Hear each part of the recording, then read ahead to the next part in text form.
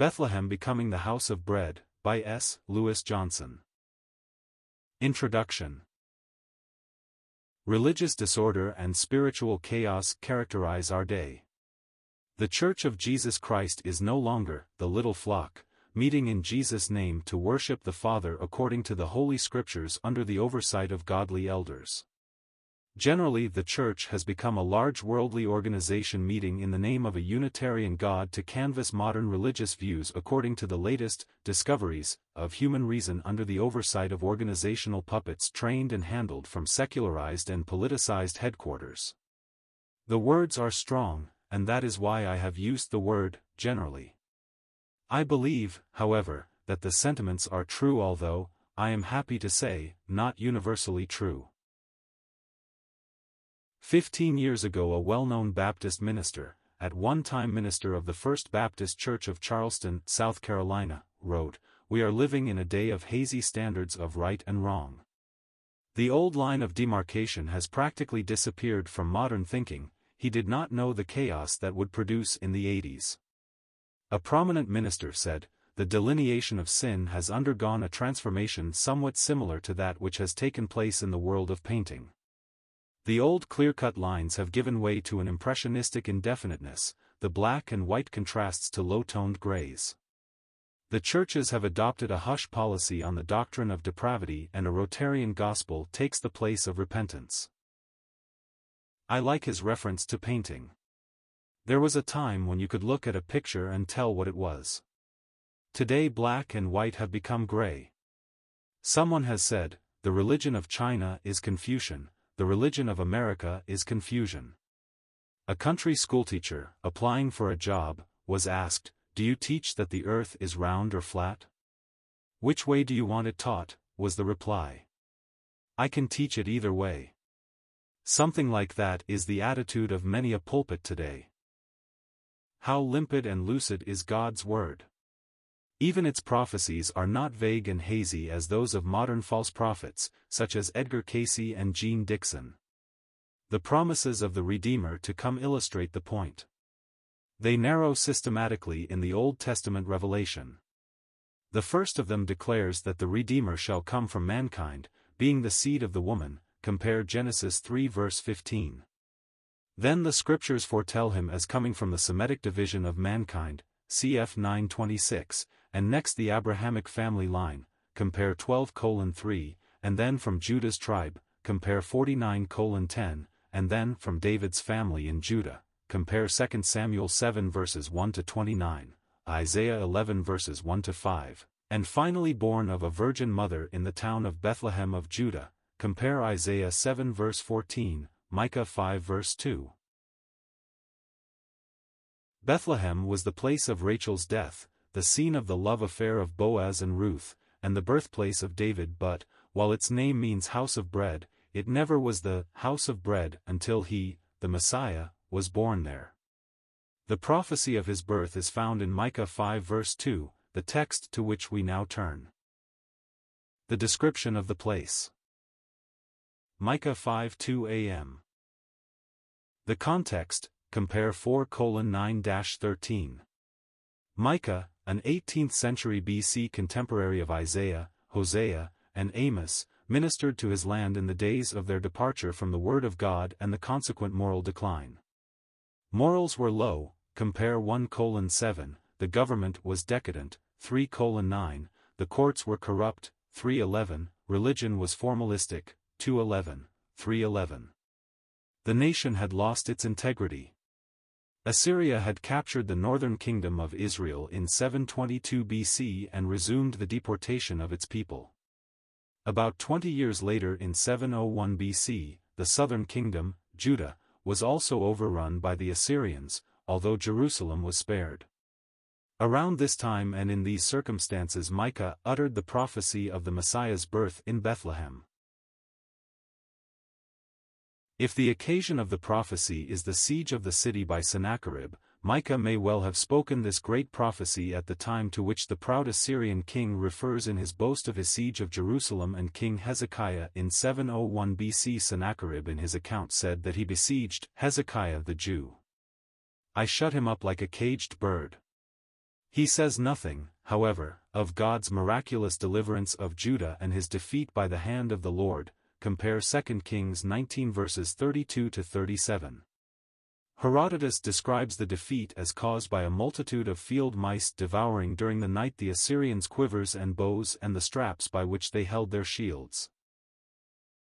A well-known Old Testament scholar once said that Isaiah foretold the Messiah's virgin birth, while Micah foretold his village birth.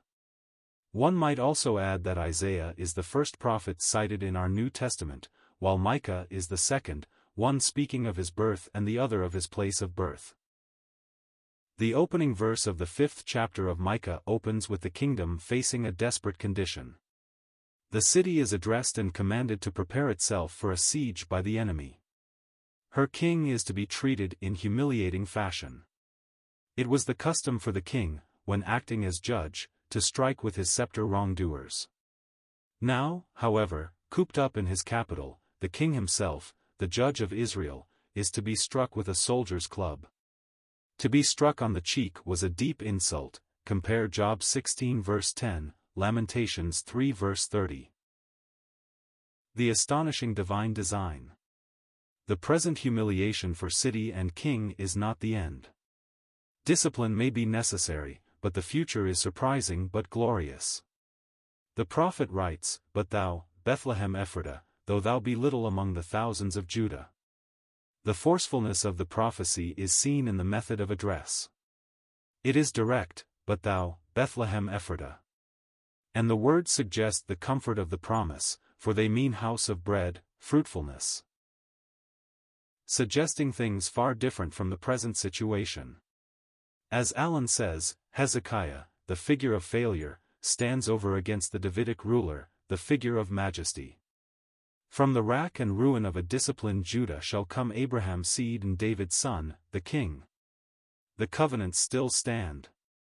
Yahweh remembers them in everlasting love. With him even lowly shattered Bethlehem can produce the King of Kings and Lord of Lords. It is not strange that God called his man from such a lowly source. He wishes it to be known that he can take acorns and turn them into mighty oaks. As a matter of fact, he does not even need an acorn to do the trick. As Paul puts it, he calleth those things that be not as though they were. Compare Romans 4 verse 17. He takes a Gideon, a self-confessed, the least in my father's house, Jude 6 verse 15, and conquers 132,000 Midianites. One other thing calls for notice here. The prophecy concerns Bethlehem Ephratah. Now there were 2 Bethlehems, one in Judah and one in Zebulun. God had need, like the Delphic oracle, to phrase his prophecies carefully so that they might be fulfilled in many ways just to increase the odds against failure. His are definite. The Bethlehem in Judah is meant, as the Ephratah, the district in which Bethlehem lay, indicates. The description of God's purpose. Micah 5:2b. Still speaking to Bethlehem, the prophet describes the purpose of God in this way, "Yet out of thee shall he come forth unto me that is to be ruler in Israel." Initially God had told Samuel to visit Jesse, David's father, "For I have provided me a king among his sons," compare 1 Samuel 16 verse 1. Still another, long after David's death, is to come and be God's ruler in Israel. I think it is rather important to note that God promises that the ruler will be a ruler in Israel. This prophetic promise seems to demand that there exist at the time of his coming and service an Israel, the ethnic people, for that is the sense of the term here. In other words, the promise secures the people's future existence and blessing. In the New Testament, the text from Micah is cited by the chief priests and scribes, who reply to Herod's question about where the Messiah was to be born, compare Matthew 2 verse 6. Matthew gives their reply in these words, "And you, Bethlehem, land of Judah, are by no means least among the leaders of Judah, for out of you shall come forth a ruler, who will shepherd my people Israel." The words, "for me," found in Micah, appear to be expanded into the clause, "who will shepherd my people Israel," taken probably from 2 Samuel 5 verse 2, where they are the Lord's promise to David. The saintly Bishop Lancelot Andrewes, 1555–1626, in a touching sermon on the text from Matthew took the New Testament citation to say that he would be our guide and, therefore, inclusive of his three offices of prophet, priest, and king. Now he is our great prophet who guides our feet in the way, compare Deuteronomy 18 verse 18, Luke 1 verse 79, our meditating priest who feeds us, compare Hebrews 5 verse 1, Micah 5:4, feed, and our exalted king who guards us in the way, compare Jeremiah 30 verse 21. However, the text clearly lays the principal stress upon his royal office of ruler, and the context makes it plain that that sense receives the emphasis. He is the ruler who inherits the Davidic throne. The note of the royalty of our Lord is often neglected in the church today. Gentle Jesus, meek and mild, is the syrupy stress of the pulpit today. Horton Davies, in a book on the varieties of English preaching, describes the preaching of Leslie Weatherhead in this way. In a Christmas sermon he speaks of the strangeness of the gifts of the three magi for the Christ child, and then continues, I do not mean to be in the least irreverent, but did no one give him in a soft woolly, cuddly toy, the ancient equivalent of a teddy bear? Did no one give him a rattle? Did no one treat him as a little baby thing? Here R. W. Dale's rebuke would be apt, that this is to forget that Christ is King, that he is not to be fondled but to be reverenced. We must not, as Davies adds, in our references to Christ allow pathos to degenerate into bathos. The wise men from the east, when they came to Jerusalem, asked about the one, who has been born King of the Jews, compare Matthew 2 verse 2. To be born a king is rather unusual, in fact, it may be unique. Very few have ever been born king, Spurgeon remarks. Men are born princes, but they are seldom born kings. I do not think you can find an instance in history where any infant was born king. He was the Prince of Wales, perhaps, and he had to wait a number of years, till his father dies, and then they manufactured him into a king, by putting a crown on his head, and a sacred chrism, and other silly things, but he was not born a king. I remember no one who was born a king except Jesus, and there is emphatic meaning in the verse that we sing. Born thy people to deliver, born a child, and yet a king. The description of the person. Micah 5:2c. The prophet concludes his striking prophecy of the king to come with the words, whose goings forth have been from of old, from everlasting, 2c. Paul's words come to mind here, great is the mystery of godliness, for the final words have been understood in different ways. Some have seen a reference to the eternity of the Messianic king in the words, from of old, from everlasting. The usage of the terms in the original text argues against that interpretation. The expression translated, from of old, for example, is found in Nehemiah 12 verse 46, rendered by, of old, and there it plainly is used of the age of David. Further, the expression translated, from everlasting, is found also in Micah 7 verse 14 and refers there to a historical time, not to eternity. In fact, elsewhere it is always found in historical contexts, compare Isaiah 63 verses 9 and 11, Amos 9 verse 11, Malachi 3 verse 4. It, therefore, seems better to refer the phrases here to the distant historical past, the glorious time of the beginning of the dynasty of David. The words are meant to encourage the nation in its difficult times by assuring them that the election of David and his dynasty for future glorious and national blessing through a divine unconditional covenant still holds. As God said of the Davidic dynasty in the 89th Psalm, once I have sworn by my holiness, I will not lie to David. His descendants shall endure forever, and his throne as the sun before me. It shall be established forever like the moon, and the witness in the sky is faithful, verses 35 to 37. The ancient glory shall return, only magnified, to the glory of the triune God. Out of thee shall he come forth unto me is, then, a declaration that the royal house established by the Messiah in the future has its root in the ancient city of David and the covenant established with its famous historical king. The final words state that the Messiah to come has hereditary right to the throne, being of kingly Davidic lineage. In his human veins there flows royal blood, for he is not only David's Lord. He is also David's son and heir. There may be some doubt about whether Micah's words in verse 2 refer to a divine Messiah, but the following context makes it quite clear that the majestic shepherd king who is to come and deliver Israel is more than a man. To him shall come universal empire, compare verse 4, as the prophesied Davidic sovereign, whose deity is explicitly declared by our Lord in his incarnate ministry, compare Matthew 22 verses 41 to 46. Conclusion. Bethlehem means house of bread, but only on the night of his birth did the village reach its potential. Then she truly became the house of bread when the bread of life was born there in the manger, compare John 6 verse 35, having first come down from heaven, verse 51.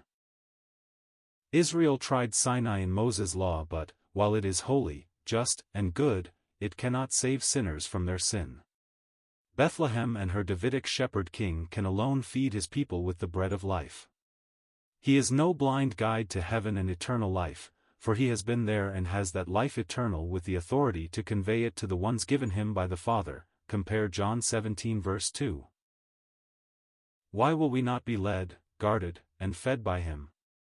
Is it, as in the innkeeper's case, who assigned the royal family to the stable and manger, that we are ignorant of who he is, when he should come, and for what purpose he should submit to crucifixion?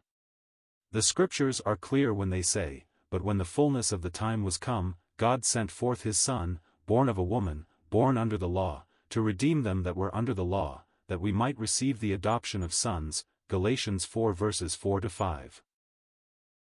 Let us abandon the liberal Unitarian gods of fallible human reason that cannot save and the false views of human self-righteousness that keep us from fleeing to Micah's shepherd king and God's divine Son. Let us throw off the little gods of our day and give ourselves to our majestic Savior God, the Lord Jesus Christ, to whom all power in heaven and in earth has been given. Some years ago the General Assembly of the Church of Scotland, meeting in Edinburgh, heard Sir Bernard Lovell speaking on the immensities of the world of astronomy. Professor Burley, the moderator of the church, thanked the astronomer for a fine address, but concluded with the telling words, "But we believe that our God rules over all your worlds." It is this Father God who has given to his Son authority to give eternal life to those who trust him and his saving sacrifice. May the Lord enable us to recognize our sin and need and cast ourselves upon him for time and for eternity.